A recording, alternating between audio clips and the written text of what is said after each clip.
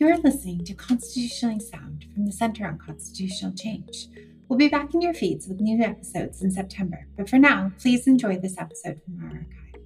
For more from us throughout the summer, please visit our website, centreonconstitutionalchange.ac.uk, for the latest blogs and analysis.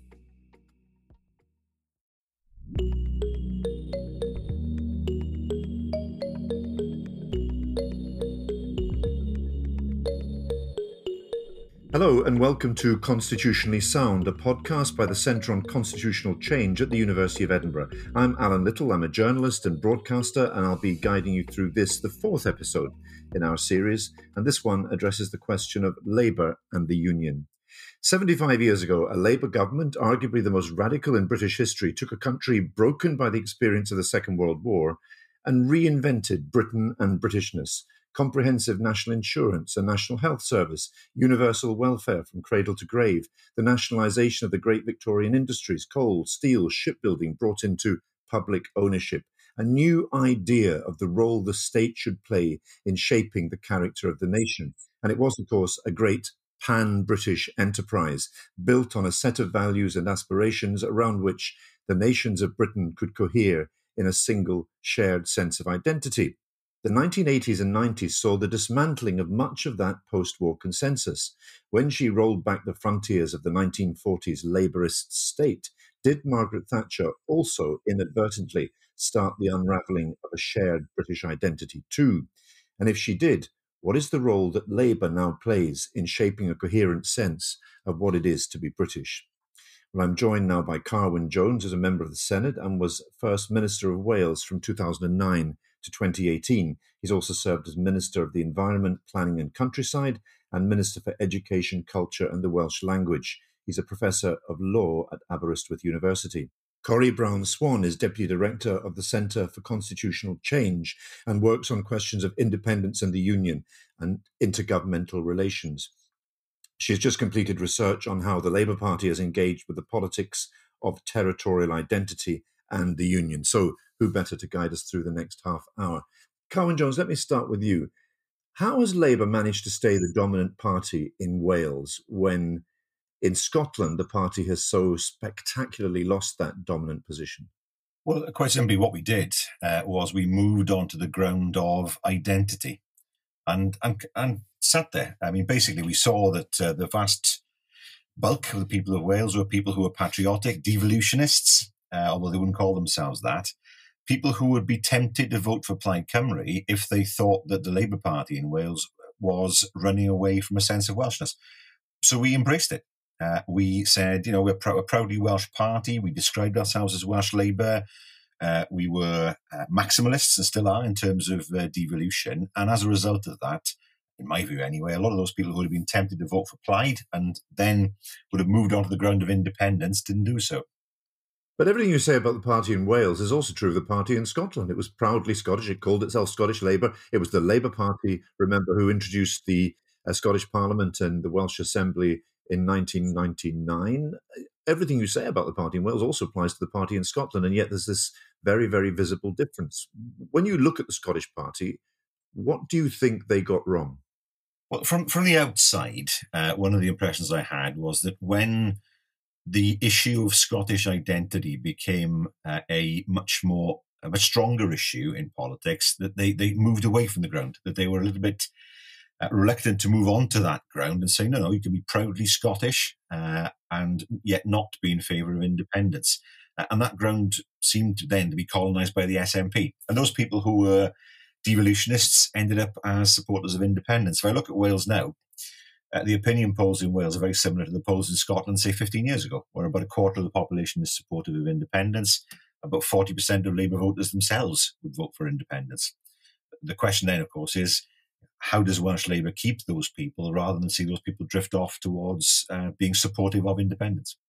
Corrie, when you think that Labour won every election, local, Scottish parliamentary, Westminster general elections for 50 years, pretty much in Scotland, and then lost it all almost overnight, do you agree with that characterisation of what's happened in Scotland compared to Wales with Carwyn Jones? Absolutely. I think there was a sense that the Labour Party ceded the ground of standing up for Scotland to the SNP. I think that the party really has struggled to adapt to opposition. There was a sense in 2007 that the SNP victory was an aberration, things would be set to right.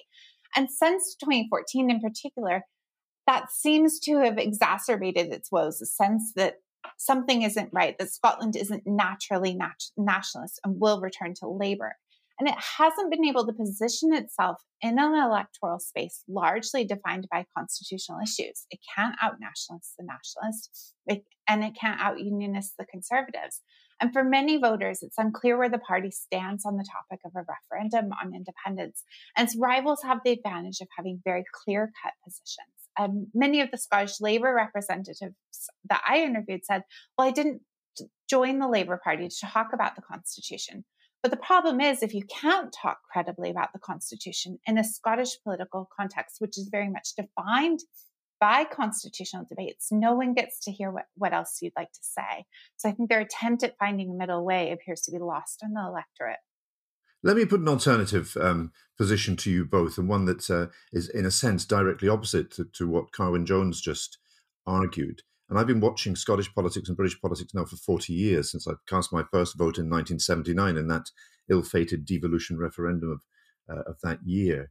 And it seems to me that what has happened, what has really changed, is not any party moving onto the territory of Scottish identity, but parties moving away from the territory of British identity. It's not so much a rise of Scottish, the feeling of being Scottish, it's a falling away of what it means to be British. And the SNP recognised that very quickly. And from the 1980s onwards, it moved away from the politics of identity and started colonising territory which was more naturally Labour's territory, which is to say the social justice agenda. And Carwyn Jones, do you accept that there's something in that? I don't think that contradicts what was said earlier. The SNP have done that. But of course, it happened in Scotland, but didn't happen in Wales. What were the different factors? I'd argue that we were quite upfront about our pride in our Welsh identity. Our strapline for the 2011 election was standing up for Wales. It was the same in 2016. Caused some issues for us because the word for up in the north of Wales is different to the word for up in the south of Wales. So getting the strapline in Welsh right was neutral, was a bit of a challenge. But I think you're right. I mean, your analysis at the beginning, Alan, is right. The reach of the British state is much diminished compared to what it was. And I tend to find the older generation, the people who are still sceptical of devolution sometimes, dead against independence. So they're people who remember working for the British state. They worked for the NCP, worked for the British Steel Corporation. They worked in other nationalised industries. They saw the reach of the welfare state. They saw a far more interventionist government. And for them, that's what drove their British identity. And that's weakened. You know, young people now who are, split on the idea of independence, and it's almost 50-50, they have no memory of that. And so their sense of a shared British identity is much, much weaker. The Union Jack waving doesn't appeal to them at all. All the traditional sort of symbols of Britishness as the Whitehall ruling classes would see it have no appeal to young people. And so the big challenge is how to create a sense of common purpose in a new way across this island. Because if we try and say, well, let's take things back or let's keep things as they are, there won't be, I'm blunt about it, there won't be a UK in 10 years.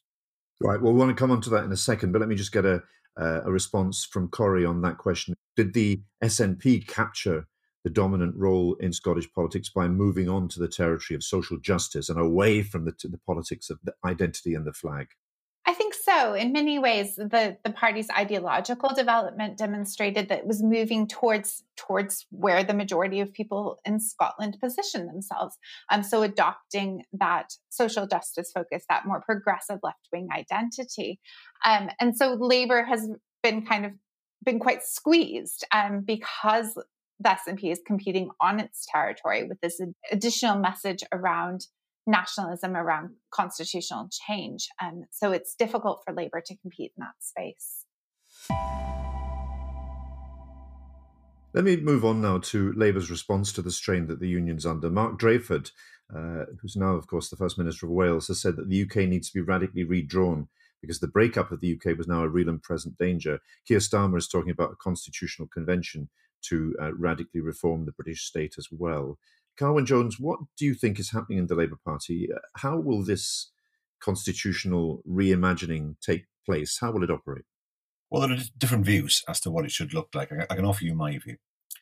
I think the fundamental problem we have in the UK is parliamentary sovereignty, which may or may not exist in Scotland. That's a debate for another time. But this idea that all power rests in Westminster and powers are thrown out at complaining Celts from time to time just to keep them quiet shows that we've never looked properly at how the UK works.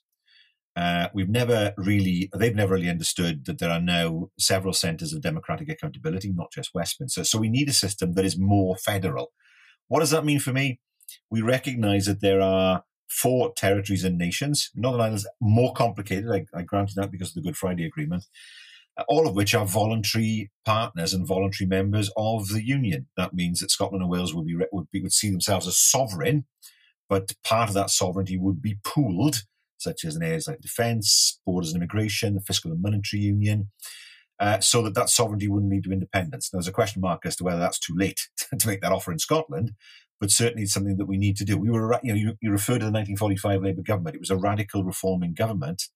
If we are to keep the best of the UK and the best of a common purpose, the UK needs radical reform. The idea that somehow everything is in the hands of Westminster, where governments are elected by a minority of the electors and can do what they want for 5 years and are completely lawless, that has to be ditched, in my view.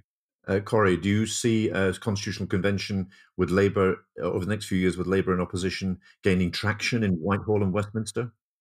So this is something that's been in Labour manifestos for quite some time, the idea of a constitutional convention. An MP under Corbyn was tasked with moving this forward, but we've seen very little progress. And I wonder, outside of government and without an imminent general election, how much traction these proposals will gain. If we fast forward to 2024 and Labour forms the government, would these proposals be prioritized among the many different policy challenges facing an incoming government? Looking to Westminster and Whitehall more broadly, we see a lot of talk about the union from the Conservative government, but this largely appears to be making the case for the union or perhaps saving the union rather than undertaking a program of constitutional reform or looking critically at how the UK is governed. So I think there's a difficulty in bringing everyone on board with these ideas and creating a momentum for a broader conversation about what the UK looks like. Okay, let me ask Carwyn. Keir Starmer, for example, talks about a phase of radical economic and political devolution across the UK. What would that mean, for example, for the vital question of tax and social security devolution? At the moment, still some tax-raising powers devolved to the Scottish Parliament notwithstanding, which remains very, very centralised. And again, that is part of the legacy of the 1945 to 51 Labour government, which centralised everything in Whitehall. The government famously saying that if a nurse drops a bedpan in Salford, it will echo around the corridors of Whitehall. I mean, what would it mean for tax and social security devolution in your aspiration? Well, I mean, we have tax-varying powers as well. I mean, a third of income tax in Wales is raised and set by the Welsh government. Stamp duty, as was in England, LTT as it is in Wales, that's been devolved. More sceptical of corporation tax and the dangers of a race to the bottom if that happened. I think the balance is between creating as much tax devolution as possible to encourage creativity amongst the devolved governments, while at the same time realising there are some taxes that are best collected across the UK and redistributed from there. But VAT, for me, would be one example. VAT is a tax that is, for in Wales, we benefit from seeing it collected centrally and then redistributed. So I don't think we should be in a position where we say, well, every tax is devolved, and then we find some way of pooling those taxes in the future. I think you have to look carefully at each tax to decide how best that tax would meet your objectives as a Labour Party member of ensuring that money goes where it's needed across the UK. Now, for me, the Barnett formula, and I say this now to a Scottish audience, is wrecked. I mean, it's clearly out of date, and it's actually ignored by the UK Treasury when it sees fit. I mean, Northern Ireland had £1 billion in 2017. At least a third of that should have led to a Barnett consequence, and it was utterly ignored by the Treasury. We tried to invoke the dispute resolution process under the intergovernmental machinery, and we're told there is no dispute. It's ridiculous. So there's a serious need to reform the way in which A, money is raised, and B, money is redistributed across the whole of the UK. Because at the moment, it all depends on a capricious Treasury. But in terms of the proportion of public money that is spent, the amount spent by central government in Britain is, I think, highest in Europe. And it sounds like you're arguing for a continuation of that on the grounds that a central government will be able to dispose tax income much more equitably by allocating it where it's needed. That doesn't sound like a manifesto for radical reform to me.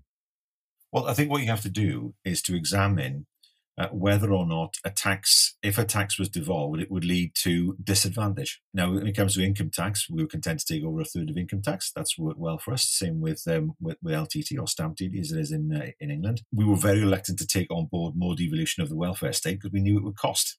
And it would mean that there'd be less money available for the people who needed it most. I mean, Scotland had a fair bit of devolution of the welfare system. I think it cost £1 million to set up the new system. That was unattractive for us. So I don't think there's a hard and fast rule to say, right, these taxes here should be devolved and these taxes here should not be devolved. I think you look at each one to see what the overall effect is across the union. Because if you're saying we need a new union, it doesn't mean you get rid of the union. You still want to keep the ability of that structure to redistribute money across the whole of the UK. And you need to have a careful look at all the taxes to see where they should best sit. Or indeed, they should be split, whether it should be partial devolution of a tax like income tax. Okay, Corey, let me ask you, is there a kind of an entrenched cultural reluctance in Whitehall and Westminster to go down this path? That Whitehall does still tend to regard local government, in England in particular, as existing really to implement policies that are decided in Whitehall. Is that an obstacle to the kind of radical change that Keir Starmer and Mark Drakeford say they want? I think that's perhaps the case. We do see that idea of the Treasury being quite territorial, perhaps. And we've seen with the metropolitan mayors and the kind of city devolution deals, a tension between the ability to raise funds, spend those funds freely, and the demands and requirements of Whitehall. So I do think there is a perhaps centralizing culture, and perhaps also a lack of understanding of devolution within some of the central institutions and exactly how devolution works, and how the governments relate to each other as well. Carwyn mentioned the struggle around intergovernmental relations and raising those disputes. The reform required might be in the broad constitutional processes, but also in those administrative processes as well. Let me ask you about Labour's tricky relationship with the future independence referendum in Scotland and perhaps one day in Wales as well. At the moment, the party's position is that we had a referendum in Scotland in 2014 and the Scottish people decided then. Is that opposition to a referendum open-ended? In the 1980s, for example, remember, Labour was very lukewarm about devolution. Many, especially Scottish MPs who sat for English constituencies, were very hostile to the idea. I remember Robin Cook, who was an Edinburgh MP in those days, being very strongly opposed to devolution until I think the 1987 election defeat. And Labour moved on to the territory of devolution and ended up very strongly a champion of it. Will we see a similar shift in Labour's attitude to a referendum, or will it continue to say to the Scottish people, you can't have another referendum, and therefore it sort of doesn't matter what you vote for? If you go on voting for a second referendum, it doesn't matter because we're not going to let you have it. Is that a sustainable position, Carwyn Jones? No, quite simply. I mean, Scottish politics is very different to Welsh politics in the sense that within Welsh politics, there's a non-party independence movement. If I drive down the road to my house, I'll drive past one of their posters advertising an independent Wales. There are Labour Party members who are active in it. So in Wales, being a member of the Labour Party and being in favour of independence is not quite as contradictory as it might be in Scotland. The divide isn't quite as large. If you look at 2015, David Cameron was elected on a manifesto promise to hold a Brexit referendum, and he had a Brexit referendum. If the SNP win a majority in May on the basis of calling for a second referendum, it's very difficult to oppose that, quite frankly. And my great worry is that if you have what I describe, Boris Johnson's the head of a government that's very English nationalist in its outlook, very anti-Scottish, actually, anti everybody else, in my perspective. If you keep on saying no to Democrats, you give succor to people who are far more extreme. There are consequences of saying no to a democratic election result.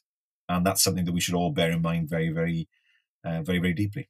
We saw this, didn't we, in the 1980s and 90s, Corey, when the Thatcher and Major governments continued to say no to devolution for Scotland and Wales. And those 18 years of Conservative government turned a very lukewarm public commitment to a weak manifesto for devolution in 1979 into a solid 3-1 majority for a primary legislative parliament in 1997. Do you think continued resistance to a second referendum in Westminster will have a similar effect on public opinion on independence. And it particularly, if you look at the age demographic in the opinion polls, the younger the audience, the younger the people polled, the more strongly they are in favor of independence. Under the age of 40, there is often a two-thirds majority in favor of independence. That would suggest that the longer Westminster holds out against a second referendum, the worse it gets for the Union, Corey. I think that is a concern. I think the refusal to engage with the idea of a referendum or entertain the idea of another independence referendum will bolster support for independence in Scotland. But I guess the challenge is, how do you move that support that we're seeing in the polls, that we've seen in 20 polls in a row, a majority of support for independence? How do you move that towards independence if the UK government says no? I mean, I think the preference of the SNP and the preference for the Yes movement is for a legal, constitutionally binding referendum. But I think Carwyn's right in that you might activate more radical forces by continually saying no to a referendum. Carwyn, your own party is keeping on saying no as well. We're devoting this half hour to look at how Labour is responding to the strains in the Union. Are you saying that the Labour Party, if there's a pro-independence majority at Holyrood after May, the Labour Party should change its position on second independence and offer to grant one?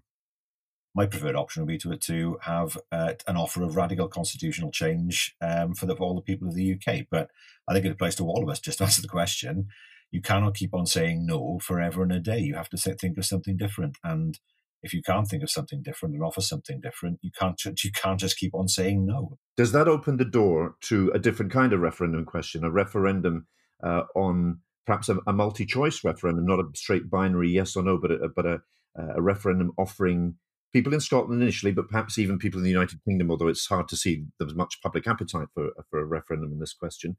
And I think if people had a referendum in England on whether they wanted a referendum, they would vote no. Do you see the possibility of a different kind of referendum, one perhaps offering the kind of constitutional reform that you're suggesting rather than independence? Not just in Scotland. I mean, the fundamental basis of my argument is we need to reform the UK. And if we say, okay, we'll have one arrangement for one part of the UK, and then we look at the rest afterwards, it's tinkering. It's not getting to grips with the fundamental need to reform the UK as a whole at once. So no, I wouldn't be in favor of that. And I don't think that would work. I think you have to have something far more radical. I mean, what would it be? A referendum on what exactly? It's difficult to see. I'm not sure what else Scotland can get devolved short of becoming independent. But I think there's a fundamental issue here, and that is, how do you say in the long term, no, no, no, when people in Scotland keep on voting yes, yes, yes? That's a fundamental problem that can only end badly. So, Corey, then we run up against the problem of the asymmetrical nature of the Union, England being 84% of the population of the United Kingdom, and English public indifference to constitutional reform. There is very little appetite for the kind of radical reform that Carwyn is advocating now outside of the Celtic nations. Absolutely. And I think that's the struggle in some of these conversations about constitutional reform in the United Kingdom versus in other federal or decentralized countries where you have more units and more perhaps balanced units in terms of population. Appears to be a lack of political will for any sort of devolution at an England-wide level. Perhaps there's more support for more empowered local government.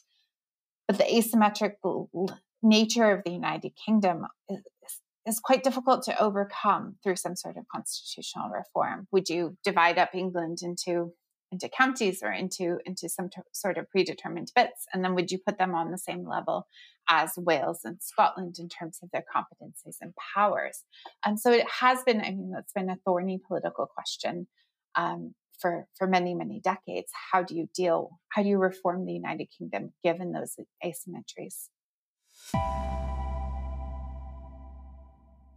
I've got two more things I want to put to you both. We're running out of time, though, so I'm going to ask you to be very brief if you can. The first is, how does Brexit change this equation? Because, of course, in Scotland and Northern Ireland, there were strong majorities against Brexit, and in England and Wales, both, there were small majorities in favour. And in particular, the way that powers returning from Brussels are being postponed in the UK as between Westminster and the devolved administrations. We hear talk now of the United Kingdom government wanting to spend money in Scotland with a Union Jack flag on it. Carwyn Jones, you must be very conscious of this in Wales as well. Yeah, very true. I think it's a huge mistake, to be honest with you. I think this is trying to turn the clock back to a time that disappeared many years ago. The way to persuade people that the union's worth keeping is to reform it and not wave a Union Jack at people. That just doesn't work. Like in Wales, if I was to see somebody with a Union Jack outside the house, I'd assume either two things. Either one, they've got somebody in the military, or two, they're a Conservative voter. There's no other way. No one else would do it. So you have a flag that's, and in Northern Ireland is even more politicised. But the Union Jack is not a neutral flag in that sense. And I think there's such a sense of naivety in Whitehall about the future. I've heard Brexiteers arguing the exact opposite when it comes to independence as they did for Brexit. Taking back control works both ways. I heard a Wales Office Minister this week argue that independence would mean that people in Wales couldn't live or study in England and couldn't sell goods to England. What a blockade is what he was suggesting in effect. And I think that's part of the problem. What Boris Johnson is trying to do is to have a sort of Union Jack waving unionism that might appeal in England but doesn't appeal outside England. And that's a huge danger. A sense of British identity has to mean much, much more than that.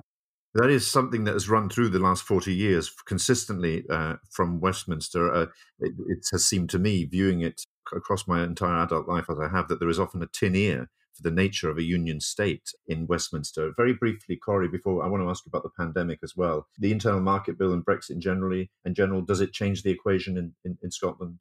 I think so. I think that the process of Brexit and the process through which Brexit has been negotiated very much exposed the weaknesses of the UK constitutional settlement. We see the weakness of the Sewell Convention. We see the absence of a robust system of intergovernmental relations to allow governments to come together and hash out these issues. So I think Brexit very much exacerbated existing tensions. And the pandemic, devolved powers have never been so publicly and visibly exercised as they have both in Wales and in Scotland, and indeed in Northern Ireland over the last 12 months or so. Do you think the pandemic has changed opinion, not just in the three devolved nations, but in England as well, about the nature of the way this country is governed? Because on the one hand, we see the devolved countries pursuing a path independently of Westminster, but at the same time, the furlough scheme and all the other financial support that's been necessary has come from the UK Treasury. So it's a double-edged sword for both sets, but for both sides of the independence argument, isn't it? Corey first. I think it's definitely been a lesson in how the devolution settlement works. We see different regulations in different parts of the UK, and that's exposed some of the devolved competencies, how things operate, both within Scotland and Wales, but throughout the UK as well. And it's perhaps outlined some of the limitations of the current constitutional settlements, as well as those failings of intergovernmental relations, given that coordination between the governments appears to be quite limited. Carwyn, I've often get the impression from listening to UK government briefings that they're sometimes quite reluctant to say the changes that or the policies that they're announcing relate to England only. They talk as though they relate to the United Kingdom because they are UK office holders. Do you think there's a sense among ministers that sort of fessing up to the fact that they're announcing policy for England only, that they feel diminished in some way, that Boris Johnson is the Prime Minister of England in this respect, and that Matt Hancock is the Health Secretary of England rather than the UK? They hate it, Alan. I know the way I've dealt with them over the years. They absolutely hate it. And for example, you'll hear quite often now Matt Hancock described as the Secretary of State for Health in England. They hate that as well. Because, for a government from a party that embraces competition in the economy, it hates competition in politics. And the very idea, they hate, the one phrase that really winds some of them up is the phrase, the four-nation approach, because they don't think there are four nations, they think there's one nation, that's the end of it. But what we have seen in both Scotland, and in Wales, is that poll after poll after poll has shown the public are far more supportive of their own governments than the government in Westminster. In Wales, the performance of the Welsh government is rated far more highly than the performance of the UK government. Now, that I think annoys them as well. What we've had to suffer in Wales is, whenever we We've seen infection rates go up and down in every country. We've seen vaccination rates go up and down in every country. A few weeks ago, we were being hammered politically because vaccination rates were seen to be slow. Now we're ahead of everyone else, and our infection rates are lower than everyone else. That's all of a sudden that's gone quiet. And we even now have Conservative MPs trying to claim that this is down to the UK government. It's nothing to do with them. So the UK government has tried to play politics with this. Let's not be naive about this. And have tried on occasion to say, look how bad Wales is and look how good England is. Well, that's always a dangerous place to be because things change so quickly with the virus. But yeah, just to answer your question, certainly in Wales, where we have an undeveloped media compared to Scotland, look, most people in Wales read papers published in England, which is why we had the Brexit vote we did. People today will wake up and they will be reading newspapers that don't have a Welsh edition. And more than anything else, what COVID has done is bring home to them the reality and nature of devolution, and they like it. And indeed, it's probably brought it home to an English audience in a way that nothing else in the last 20 years of the devolved administration's existence has. But I'm going to draw it to a close there. You've been listening to Constitutionally Sound, a podcast by the Centre on Constitutional Change at the University of Edinburgh. My thanks very much indeed to Carwyn Jones and to Corey Brown-Swan. Thanks for listening.